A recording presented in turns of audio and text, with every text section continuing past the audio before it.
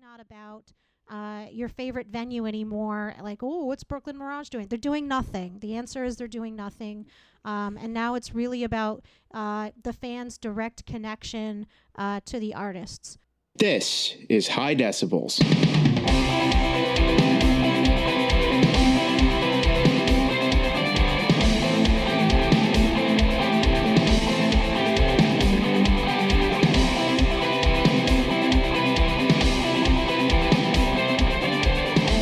Live music recaps in New York City and beyond. Hey, you live music slash concerts slash raves deprived people. You're listening to High Decibels, an NYC-based live music podcast.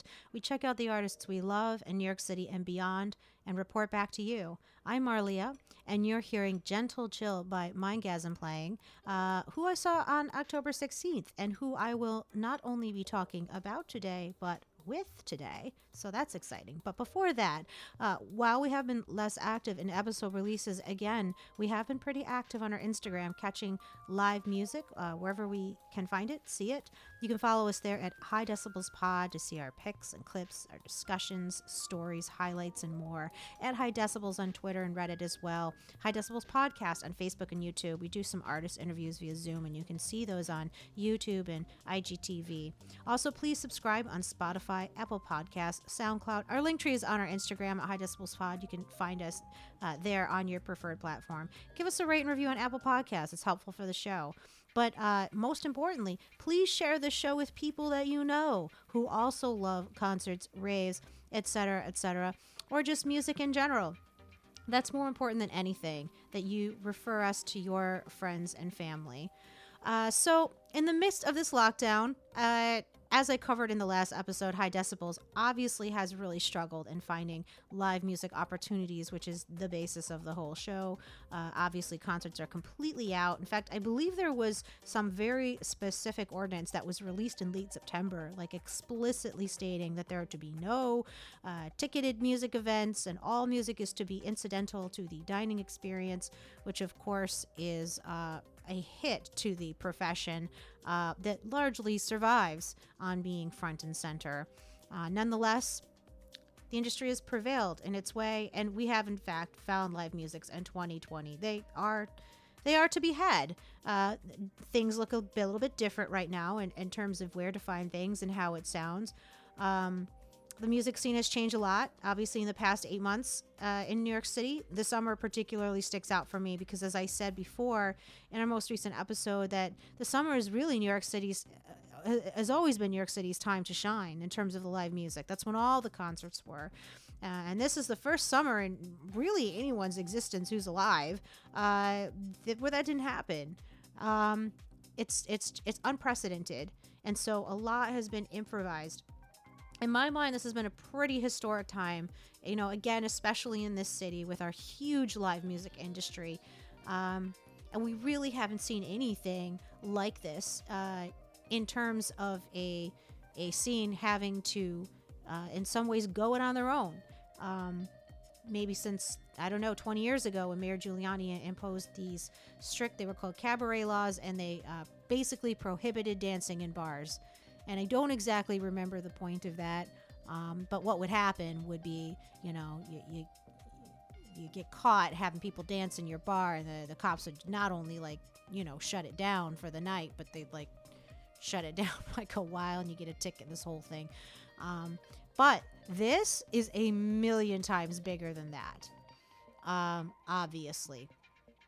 And with that in mind, it felt remiss to not talk about what New York City music looks like right now, even though it doesn't look the way that we'd like it to. Not even close.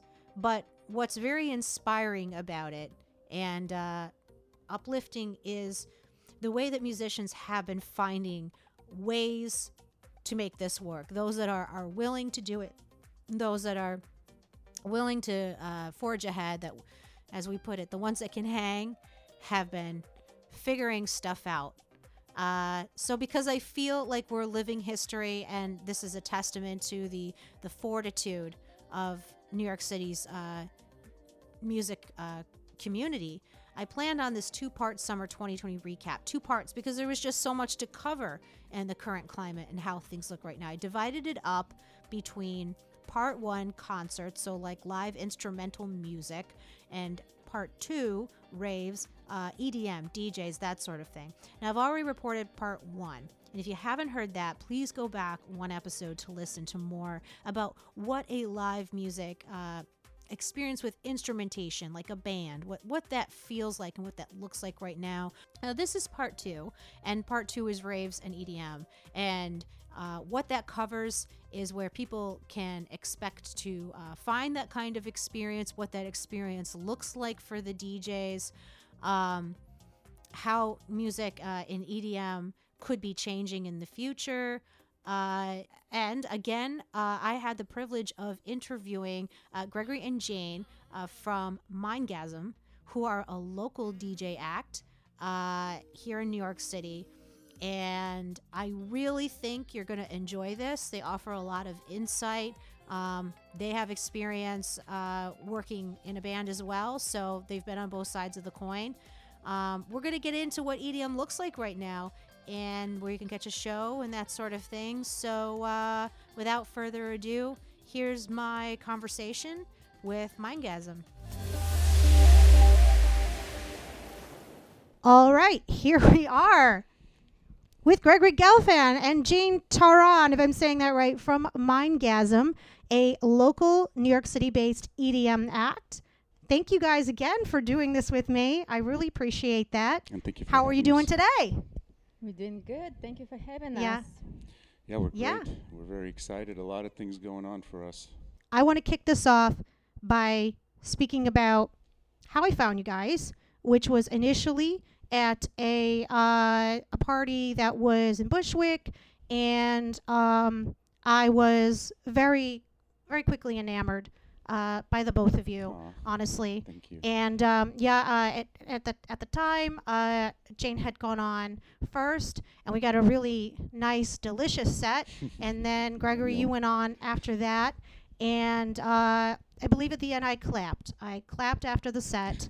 And that was very silly of me, but then also other people clapped too, because you guys really deserved it. Aw, thank And you. what really intrigued me about you was because, and the people that listened to my last episode know this, is that I have broken down a sort of recap of what music is looking like right now live in New York City. But there's just so much to cover. I covered both live music in the last episode, and now I am covering what's going on in EDM and with DJs. And you guys were truly the best to talk to, because you have been on both sides of the coin.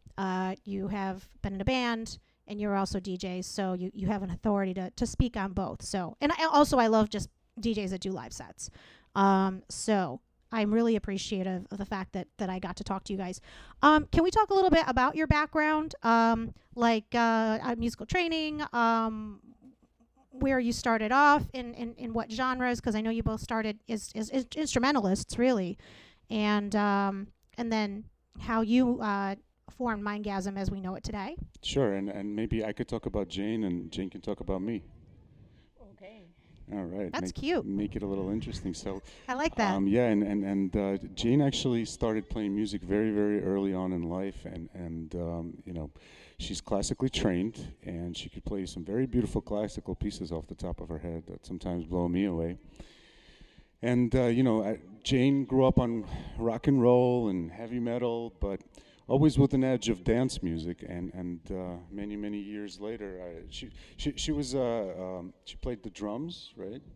And she played the guitar, and she played the bass, and then she was part of some rock bands in school, but you know, further into college a little bit. But then she kind of drifted away from music until she kind of met me, and I reintroduced it back into her life. And she introduced a lot more electricity into my life, and that's how we kind of became more of an electronic act. I like that. You're like, she introduced electricity into my, I don't know. It's just kind of cute and punny.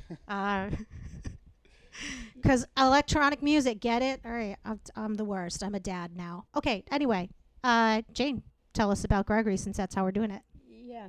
So I feel like Greg was making music and playing music since he was very little, and he was always in bands, playing guitar and singing. And his most recent act was Mindgasm, which was in the beginning it was a band. We had a drummer, a bassist, a second guitarist. I was playing keys and I was singing as well. And then we kind of realized that we also like deep house, and maybe it's a good way to incorporate these two different types of music and create something interesting.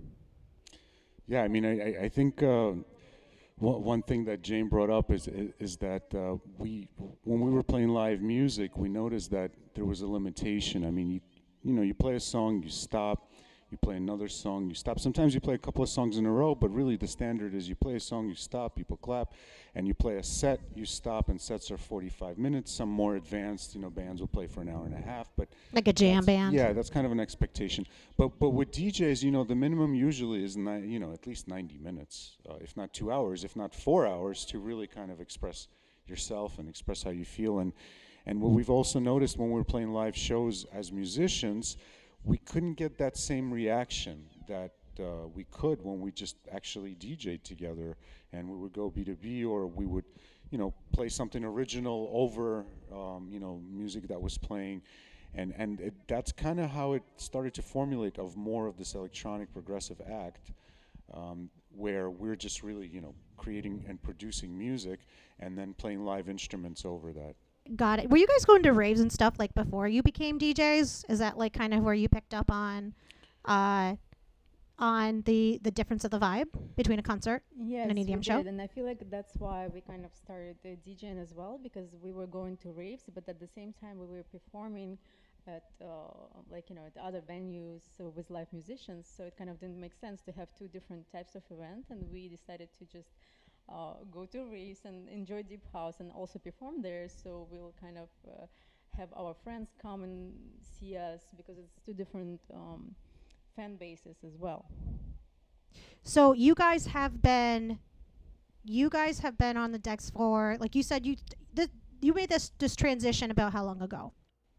Something like 3, 4 years ago. I mean, I had DJ'd for some time a while ago, but you know, I never really combined it to playing with live instruments because I mean, I guess in the early 2000s and beyond, if you were kind of like a DJ, you were a DJ, you know, and if you were a musician, you were a musician.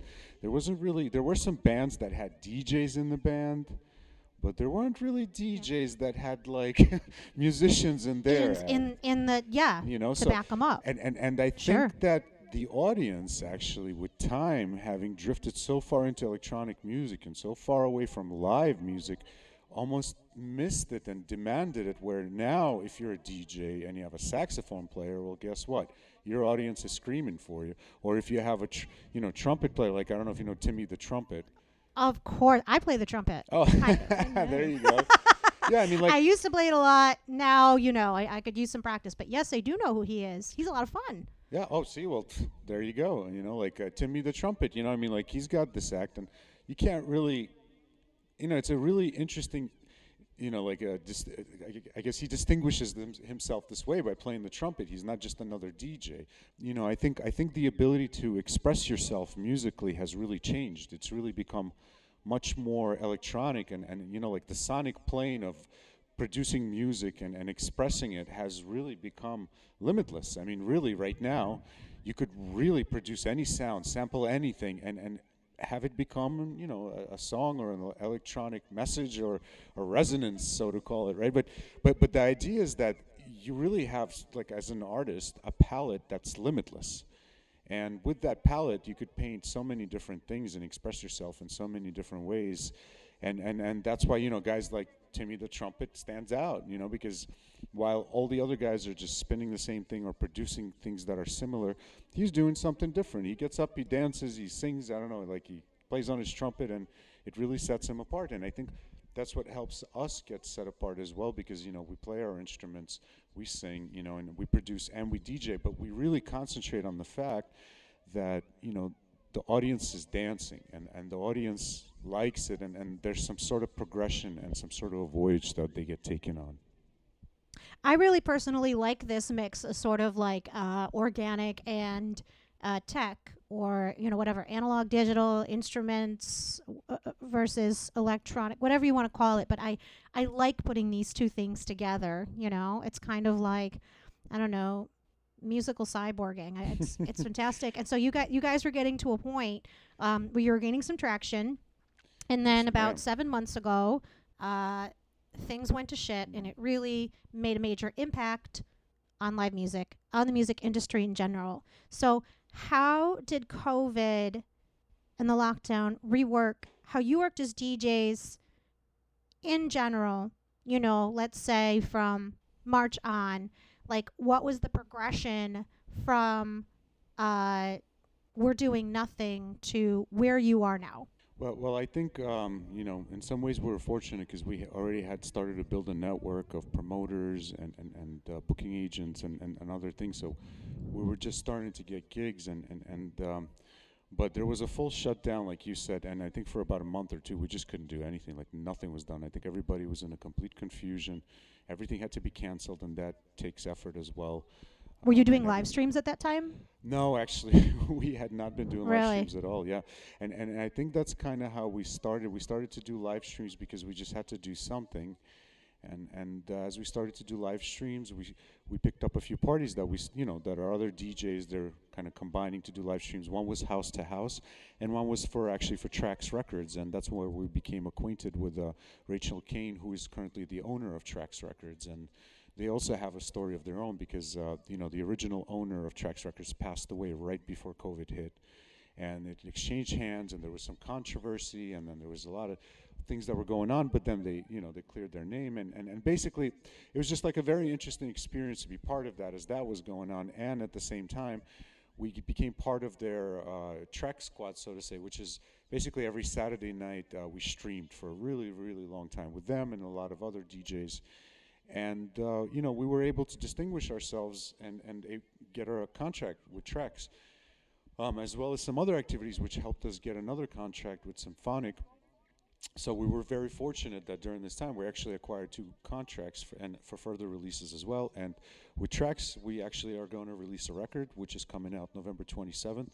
It's called One Funky Evening, and we're super excited about it. There's already press coverage for it, and I started to get a lot of friends on Facebook from South Africa, and I couldn't understand why, but then the PR person that we're working with, actually, she reached out to me and explained to me that we were featured in a magazine in South Africa, and she showed me the article, and I realized why I'm starting to get friended by people from South Africa, because I thought I was like on some sort of a scam boat, but but we were actually very, very fortunate. So you've actually made jumps in your career trajectory during this time. That's pretty unique. Yeah, we got super lucky, I think, because a lot of people they weren't sure what to do, and I think the fact that we just turned to streaming and turned to reaching out to other people as well, just to have these smaller house parties, these smaller gatherings where just a few friends, I don't know, 20, 30 people would go away and just kind of just get back to enjoying music, as opposed to just being part of a sardine in a giant can of sardines, and really just kind of like looking at the lights, hearing the music, but it's a little different when it's so intimate. Do you feel like be it the crowd that you're attracting or the environment you're in, or maybe it's a little bit of both, do you feel like what you're doing as a DJ and what your process is and your set, do you feel like it's a little bit more appreciated by your audience from an artistic sense, or is it really just the same kind of thing where it's just a lot of people just there to party and get fucked up, which is a perfectly valid choice, but I'm just curious if you ever if you've felt a little bit more recognized from a artistic standpoint by your audience or not when you are playing smaller shows. Yeah, I mean, I think it's pretty evident, like when it's a smaller group of people, you have to keep them engaged. They'll just leave or go do something else if music is repetitive or mundane. And There isn't like a trampoline to go off to, right? They can't like grab a sandwich at the food tent. Exactly. Like, they'll just go. And unless you're stuck in a basement, it's kind of free roam, and there's so many things available to entertain yourself with.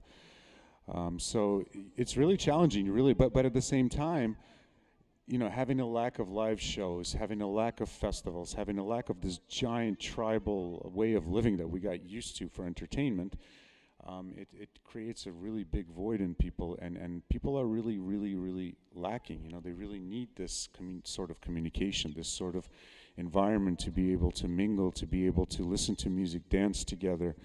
And I feel the lack of it is driving some people crazy, I think, because some people actually, it was like their oxygen. And I'm not only talking about the performers who were getting paid for it. There was a lot of people in that audience who actually, for them, it was just a way to feel better, feel better about their life, feel better about their situation, and to get beyond it, maybe to even find the strength to get beyond it. That's me. I'm people in the audience. I'm one of them. We love you. I do live by myself, and I work by myself right now. I do my errands by myself. Just about, I don't know, pretty much everything, mundane errands and that kind of thing. And, not being a religious person myself, this to me is like, this is my community center. This is my church.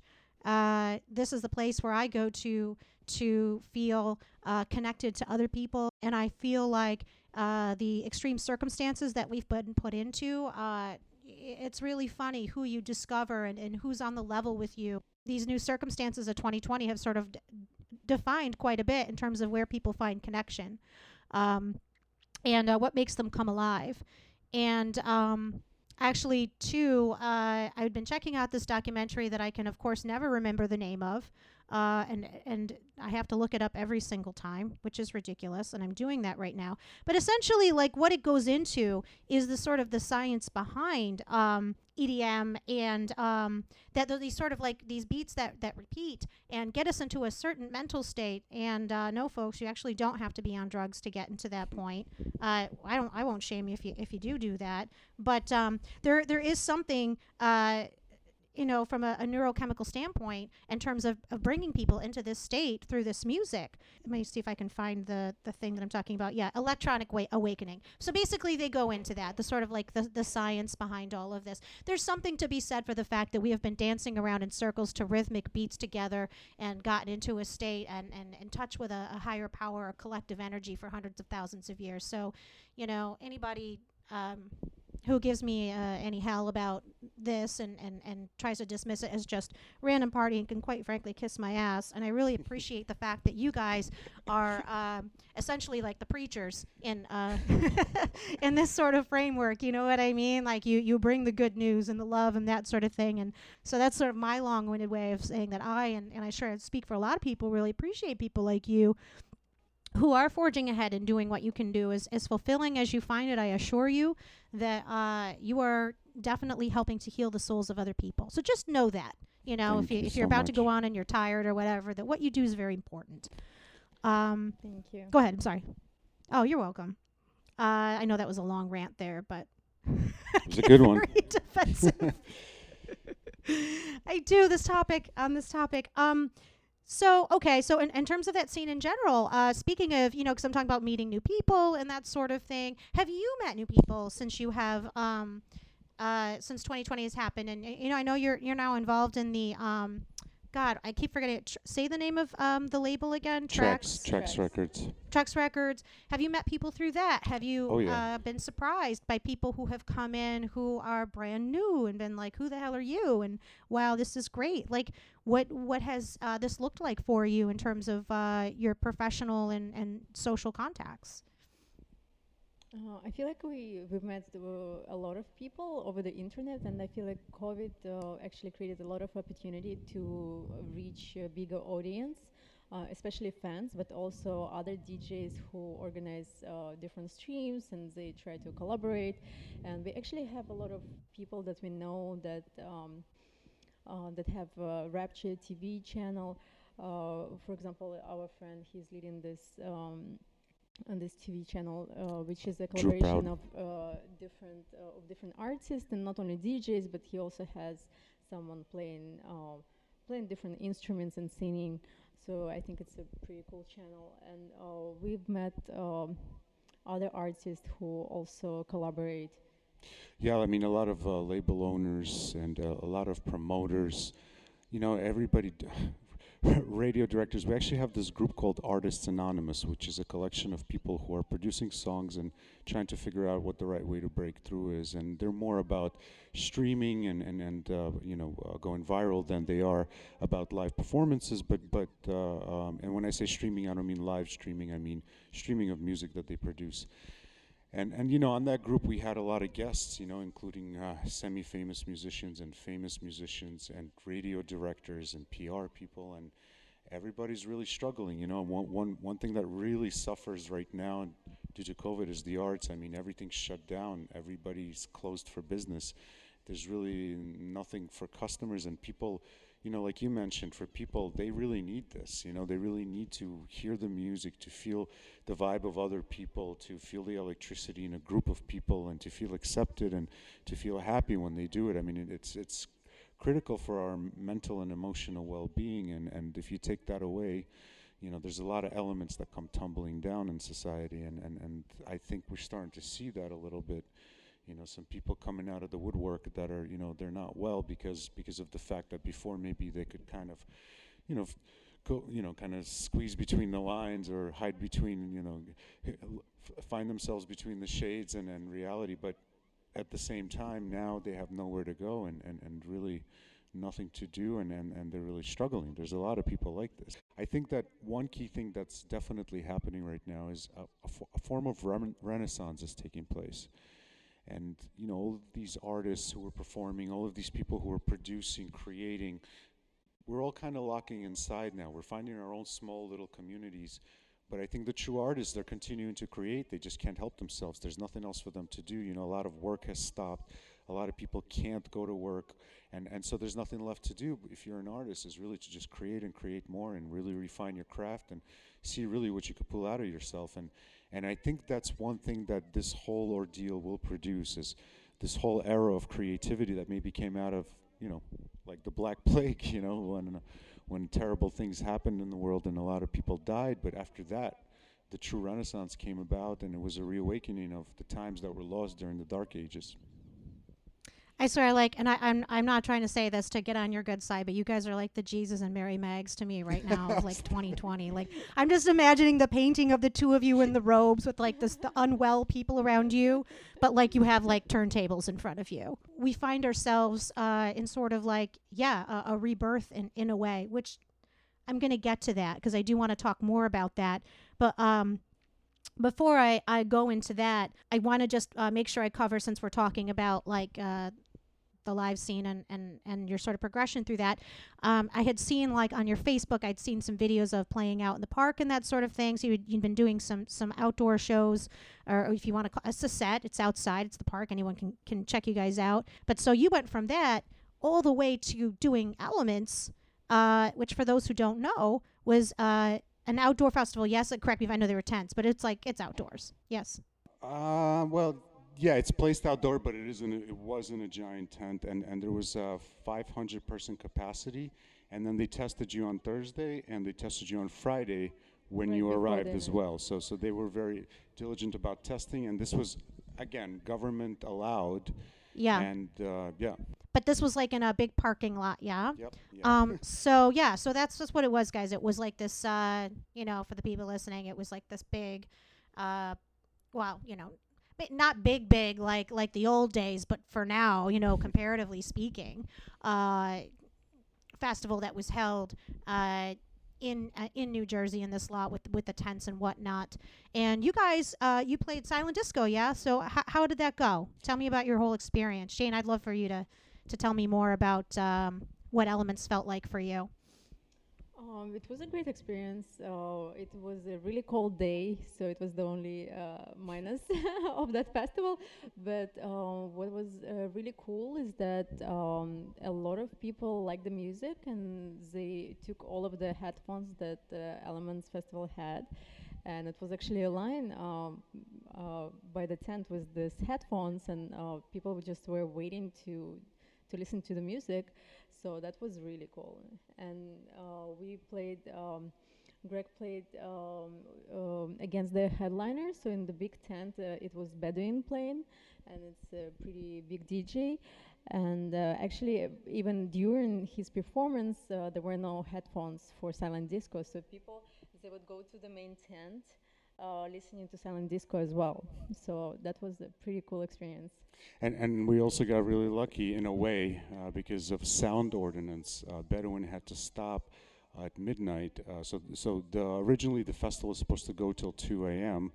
and they had to shut them down at 12 a.m. On that Friday. But we were very fortunate because it's silent disco, so they just let us play. So we actually played from 10 to 2 a.m. So we played for 4 hours, and we kind of took over the festival, and it was just amazing because, like Jane was mentioning, 30 minutes into it, they ran out of headphones, and you know, and we're going against Bedouin. You know, they're definitely definitely veterans, and they're really, really, really good. And then at the end, we kind of just took over. It was really cool. It was a really fun experience. I wonder if Bedouin was just like the tiniest bit jealous, you know, because you guys kind of like won out on that one, like not even intentionally, you know. I think it would take a lot more than that to make them jealous. To be jealous. Yeah, Fair, no, their play's fair. pretty good. That was Pretty good. definitely a win for you guys, though. So I'm glad to hear Indeed. that. You had sort of mentioned, and I want to go into this a little bit more about how you feel like right now is a renaissance, and sort of comparing that to the Black Death, which is so dark, and I absolutely love it. Because, you know, a lot of people died back then. That's why all these jobs opened. Like a third of Europe was wiped out or something. Oh, please. We don't want that. But I absolutely can see the parallel there to where, you know, out of the ashes or whatnot, you know, out of tragedy comes, you know, out of necessity, the birth of new things. And I had been thinking to myself, I've lived here for a while. When I moved here, it was just about, you know, the time of Y2K. At that time, Mayor Giuliani was the mayor. And he had these, for those who don't know, this ordinance that was like these cabaret laws. And basically, if you didn't have one, and they were hard to get unless you were like huge, like Webster Hall or something, you couldn't dance in bars, which to this day I don't quite understand the point of. But what would happen is that if you had dancing in your bars anyway, which would happen at like was this Bar Botanica, I think, that like James Murphy of LCD Sound System, the Rapture, they're all involved in this. Well, of course they would, you know, people would start dancing because the music was just so damn good. And then the cops would come and they'd shut it down, and then, you know, pull the gates down, and then they'd fine them, and it was this whole mess. So out of necessity, what happened was that sort of like an underground scene started to come up, and I noticed that, and I also started to notice this sort of merging of the rock and rock crowd and the you know, EDM crowd, where rock started to bring in, and you know, I keep going back to LCD because I love them, but it started to bring more of those electronic elements in and bring these crowds together, and I absolutely loved that. And New York does seem to be on this 20-year cycle. You know, 20 years before that, that was when hip-hop came in, which is this sort of merging of disco, Jamaican toasting, dance, all that kind of thing. And then 20 years before that, you had this merging of folk and rock to, you know, bring up Bob Dylan and that whole crew. And then 20 years before, and so on and so on, I know. But the point is like, here we are again. We are here again on the 20-year cycle, and the things are happening, and you are a part of that, which must be very exciting. And now you are, conversely, from like 20 years ago, you are now bringing in instrumental elements into electronic music, which is really cool. I just kind of want to ask you, well, just go off. Like, I want to know, are there other acts that are doing this as well, that are doing this genre merging? You had mentioned that you have recorded and are releasing new music at this time. Are we seeing merging of genres there?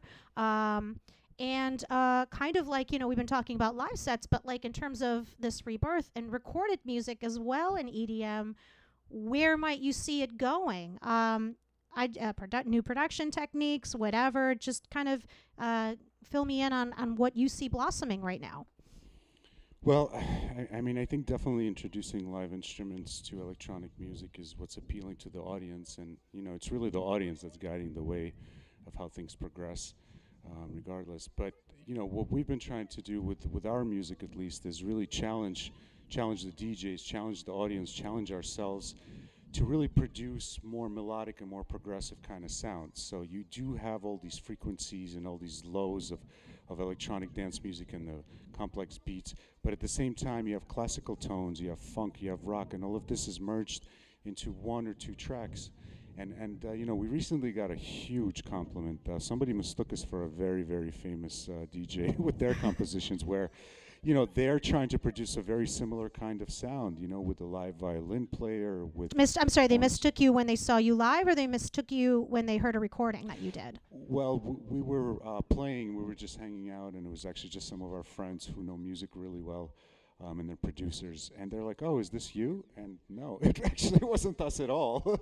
And that's a great feeling because they're trying to do something similar where they're combining genres. I mean, it's all still across dance music, across deep house or electronica or melodic deep house, but it's a little more now because just electronic sounds are not enough, and just having complete repetitiveness is not enough. People are looking for something a little more. They're looking for a message, a musical message, or just some sort of a verbal message where they can reach out and they can kind of feel a little more than just electronic dance pumping at them, where something else is pumping at them, not just pure like electronica, but it hits them also with like classical melodies or some sort of a funk or some sort of rock rhythm or maybe even a little bit heavy metal, like it's not out of the questions. There have been remixes of heavy metal songs. So it's really, I think, challenging the genres is really, I think,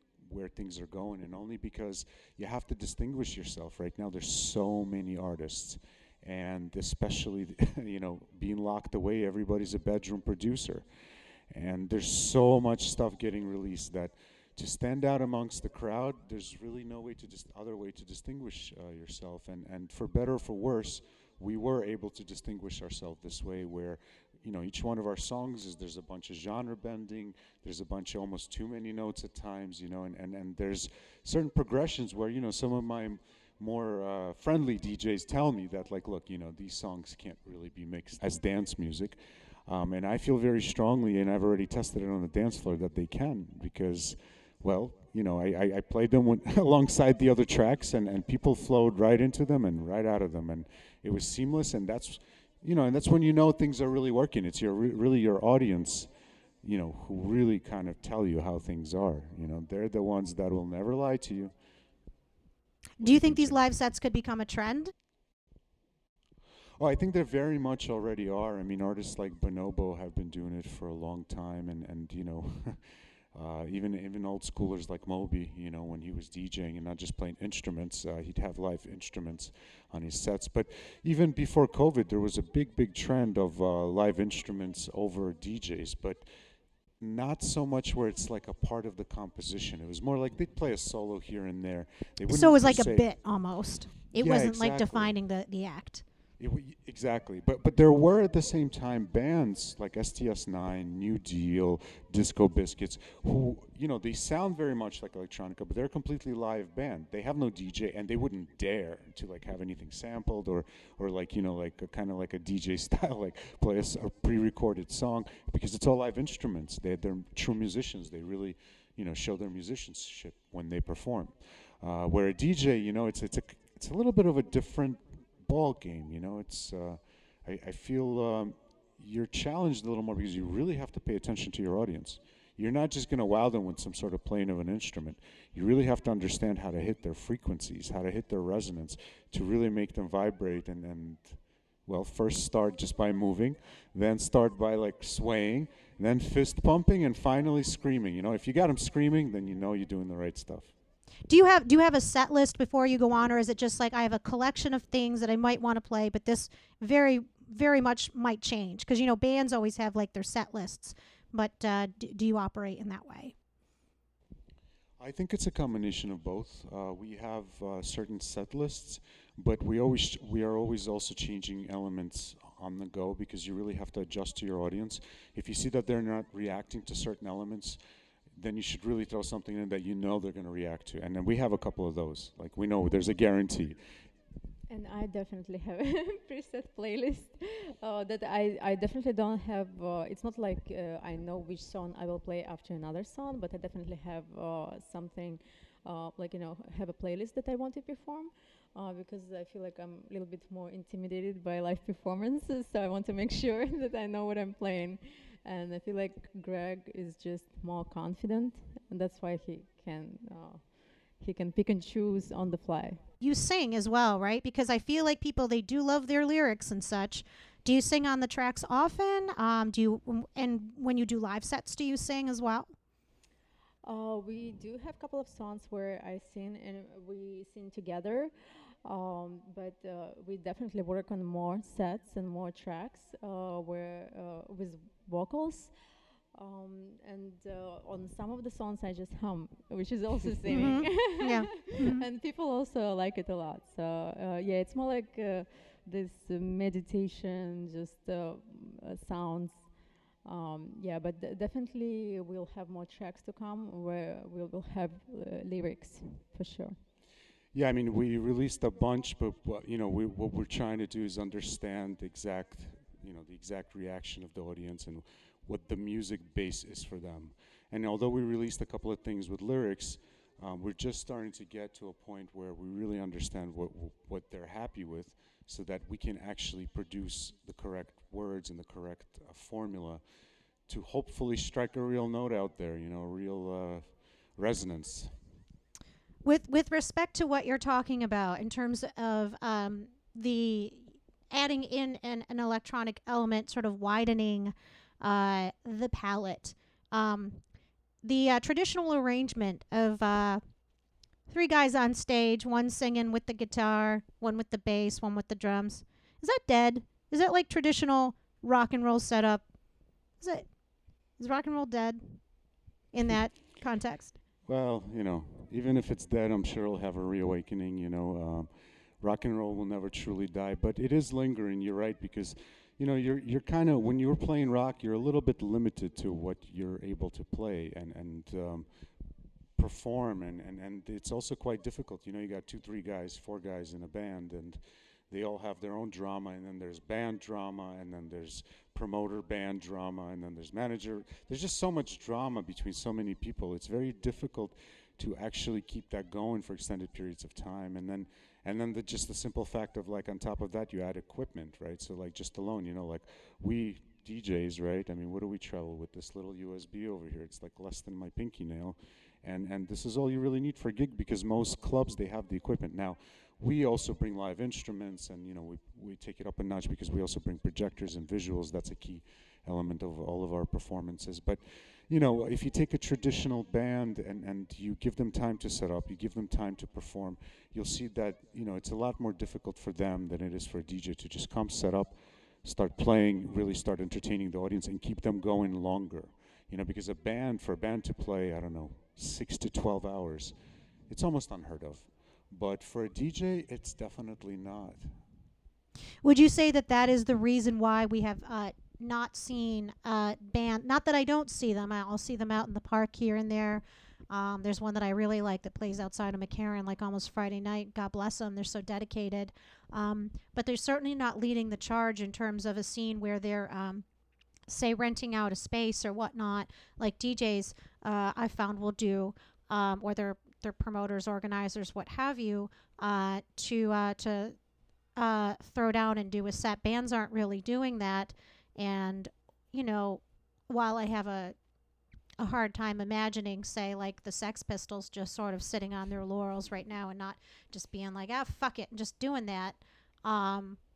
Is that, are we going to go with the fact that it's just more difficult for them to set up, and that's why y'all are leading the charge? Is that would we say that's why? Because bands are just not doing what DJs are doing right now in terms of making live sets happen, and I'm just not really totally sure why. I get that they have like added challenges to logistically and that sort of thing, but I don't know. is it just all that? Do you feel like DJs maybe have more of a just sort of rogue nature, connection to the underground? Like, what are your thoughts on that? I feel like even from our experience performing, when you go to see a band, it's usually a particular very narrow audience, and they just come to listen to a particular band. And when you have five bands line up, you just see people leaving. They will listen to a band, they would leave. I mean, it's different for like a huge concert than people would listen to someone who is playing before the main act. But for smaller concerts, I saw it happened all the time. So I feel that for bands they have a smaller audience, and for DJs, or at least DJ fans, they're more tolerant, and it's just a bigger audience, and it allows them to have a bigger crowd and make these gatherings and concerts possible. Yeah, I think also, there's the strain on musicians. I mean, just think about it. They have to practice. They have to, really get their notes right, tune their instruments, tune their voices, really practice their songs. So it takes so much effort to just get to the point of actually being able to perform, compared to a DJ where you could assemble your set and theoretically just look down at your board, hit play one song after the other, and still get a reaction out of the audience. Some DJs actually do just that, and that's fine because that works. It makes people happy, right? It's the audience that is the ultimate dictator and the ultimate mob. Bands really sort of are more reliant on that sort of social support and foundation structure of having, okay, they're going to be here, buy a ticket, we're going to pack all these people in, like that it's harder for them to do things on a small scale, essentially, that they kind of need all of that, I don't know, like support and team and all of that in order to go forward and perform. Is that a fair assessment? Well, I mean, I think rock and roll shows used to be like an event, It used to be that there's no alternative to that, really. You go to this rock show and they really take you somewhere, and you just love them for it, and you follow them around for it because they just really get you there. And now they just, the sonic plane is so open for producers that they just can't get you there the same way. They just can't, like the DJs, they play things with such frequencies, with such beats, with such samples of instruments from around the world, from some vocals, that you can't exactly mimic that. You can't reproduce it. You can't practice it, and without it, it's almost like something is missing. It's the same reason why we switched more to an electronic sound and DJ decks as our core, as opposed to like a drummer and a synth player and a bassist as our core, because it's just they're very limited in what they can actually produce and what they can actually play live. While a DJ, he has limitless amount of sounds. I mean, he could play you just nature sounds, or he could hit these frequencies and these resonant beats that you can't stand still. You either need to leave or you need to shake your booty. That's so. I guess you're able to sort of draw a wider range of people, and like Jane was saying, like the bands sort of have this sort of dedicated niche of people who are like very into that band, and I suppose it would be very difficult right now to bring that same group of people back like again and again and again. So my goodness, if you're a musician right now and you think that Marlia, and you're listening, you think Marlia is being really harsh, I don't mean to. I think I'm just very sad to not be able to see bands as much, but kind of like the way that you've explained this, and again, you are the perfect people to ask because you have been on both sides of it. That does make sense. But I'm hoping we can find a way at some point to have more access to the bands, because I do miss that. So in my intro, I had mentioned seeing you all, and I think it was mid-October, but I actually want to skip ahead to when I saw you most recently, which was just a few days ago. And that sort of leads into a bit that this podcast does, where we call it sort of like, it was good for us, how was it for you? And we talk about, that's what the basis of the show is, to talk about how a live experience was for us. And then when we actually get the opportunity to ask the artist, how was the experience for you?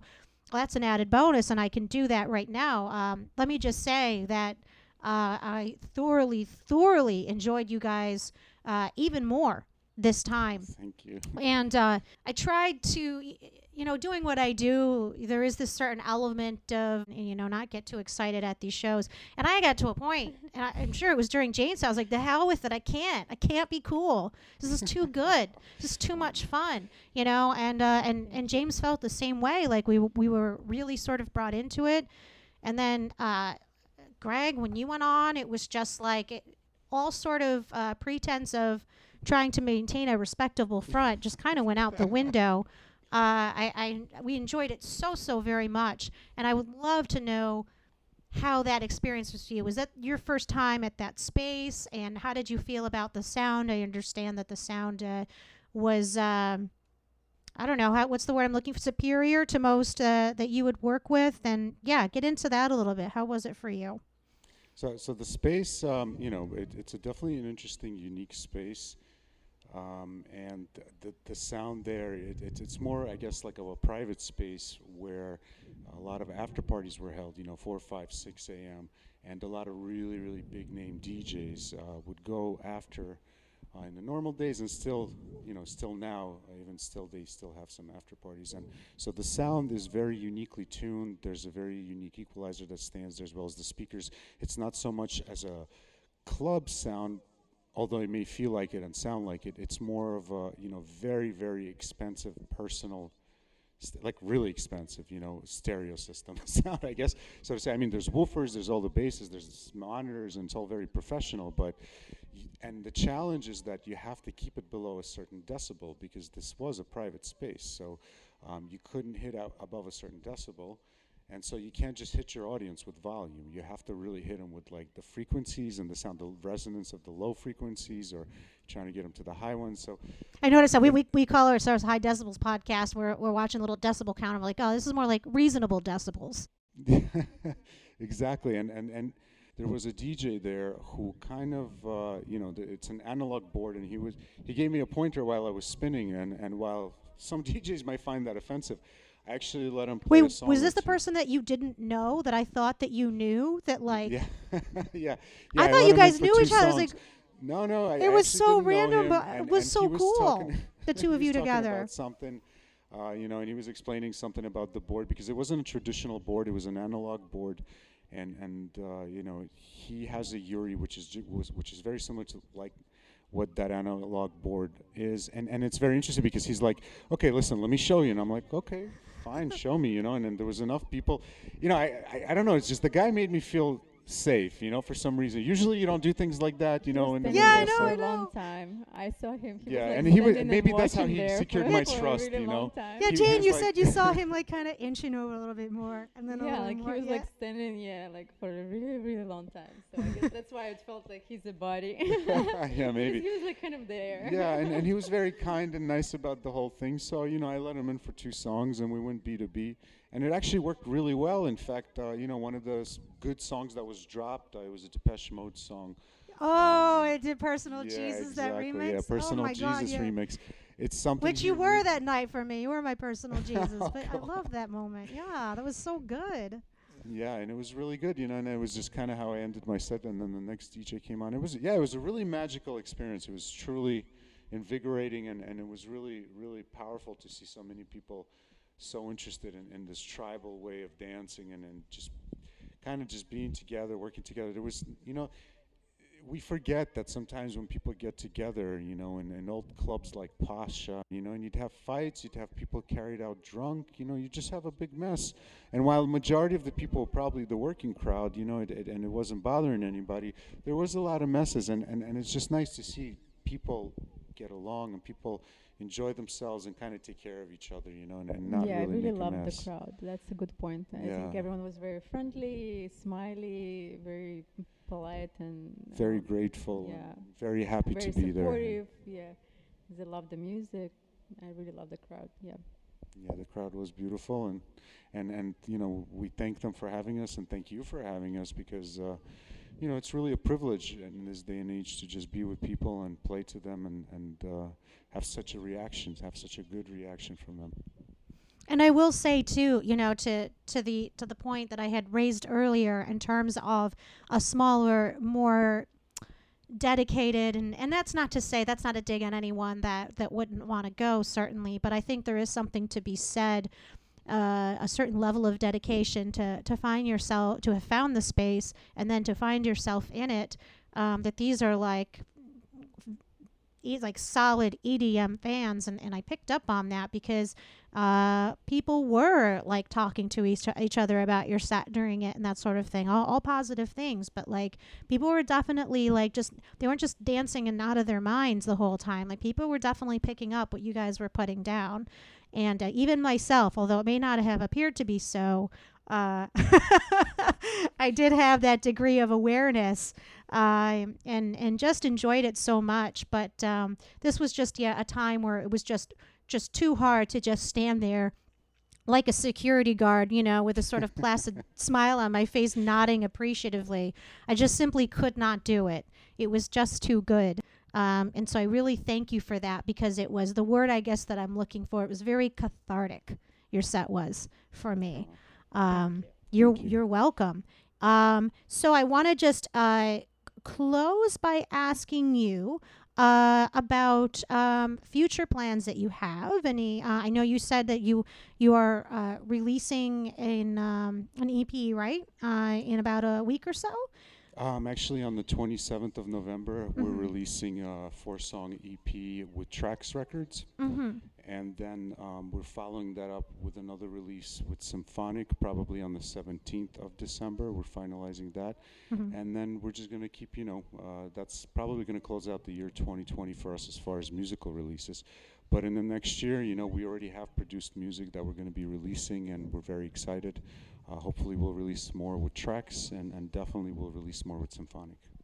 Are there plans to continue to play live events, that kind of thing? Maybe that antibody party that I'm trying to get you to throw for people like me. The antibody party, huh? Yeah, I mean 10 that's people. that's not a bad idea. That's okay. I mean, an antibody party is not a bad idea, but it's a little discriminatory. I feel like we'd leave some people in the cold, and a lot of times those are the ones that actually need the most healing. No, I know. I hear you.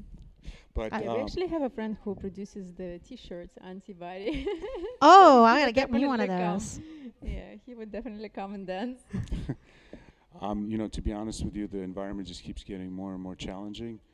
But it also, if life gives you lemons, you got to make lemonade. So wherever there's a challenge, I think Mindgasm's going to try to overcome it and turn it into an opportunity. And we've been able to do that so far. And although we haven't devised a strategy for the latest and greatest from our governor, we're going to figure something out, and we're going to get through this. And as long as everybody stays safe and healthy, that's the key. I got an idea. 10 people house parties streaming on a Zoom call. Oh, It would be hey. like a 50, Like little 50 pods. people. Yeah, like different houses with different people. Yeah. Like little rave terrorists, huh? People ask me quite a bit, like, where can I find something like that? And, especially with what was just released, I'm sort of reticent to just sort of hand things over to people on a plate. But what sort of vague advice might you give to someone who wants to experience a live set? Well, I would say go to mindgasm.com, sign up for our mailing list, and we let people know of things that are going on to our best ability, not only our parties, but some other underground parties. And, everybody tries to make things as safe as possible, Yeah. especially with this environment that's happening right now. It's going to be super challenging. I'm going to, I'll wait to see what, the organizers and the promoters, what they come up with. But so far, they have been doing food and drink events that are, socially distant. Or I know there's been, like I mentioned, Elements did a very big event, which was 500 people, which is a lot, where they did double testing. Yeah. And there's other events at, I believe, Profundo, where they do rapid testing right on the fly, as well as, they request previous results of negative to results. So there are things that people are doing that they're still trying to work things out. But with this latest and greatest development, Yeah. we don't Well, know what's gonna happen. do you think that even despite, I mean, we're having amazing weather, which is, it's almost disconcerting how warm it is. But if winter actually starts to feel like winter, do you think that outdoor events will continue? I think there's definitely going to be a lull, especially this Do you? winter. Okay.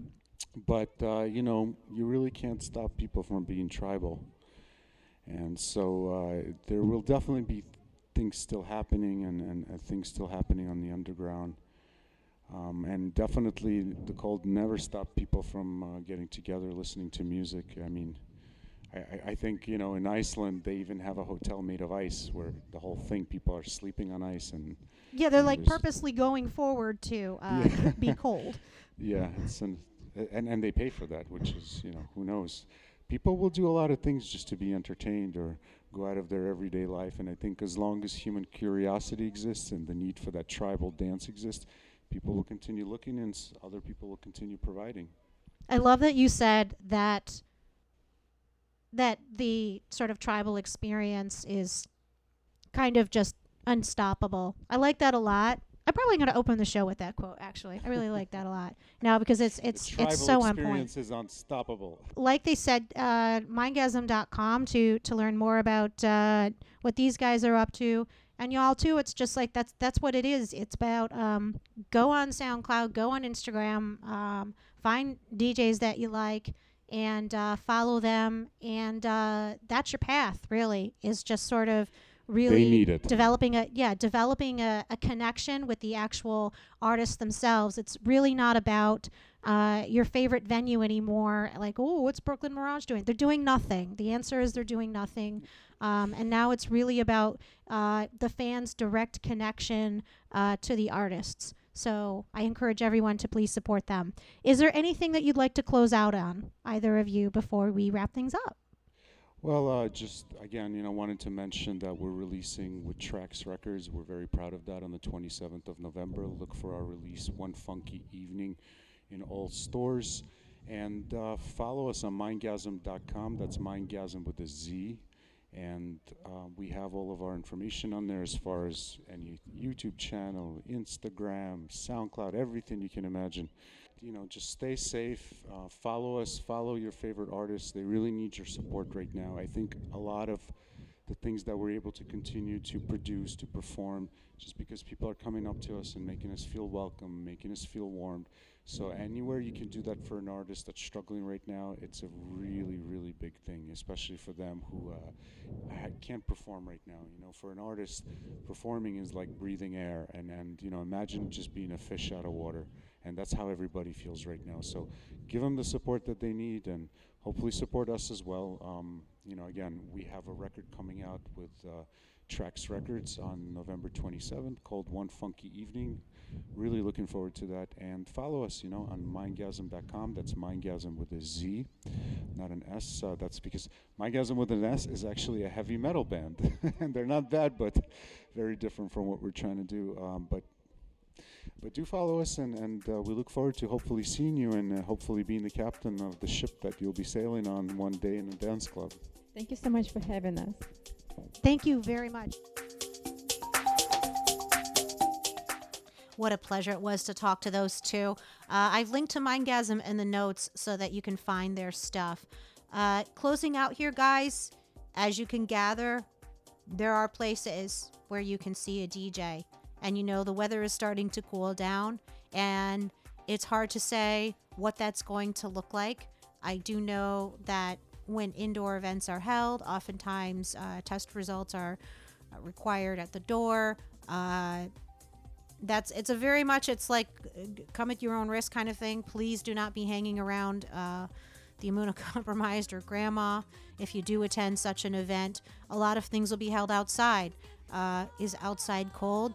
You bet it is. Layer up, because that's the safest way to do it. You could stay apart from people, wear your mask, hear some music, okay? Let's throw on our coats and let's get together. And again, I know I said this at the end of the last episode, but this is a topic that's really important to me.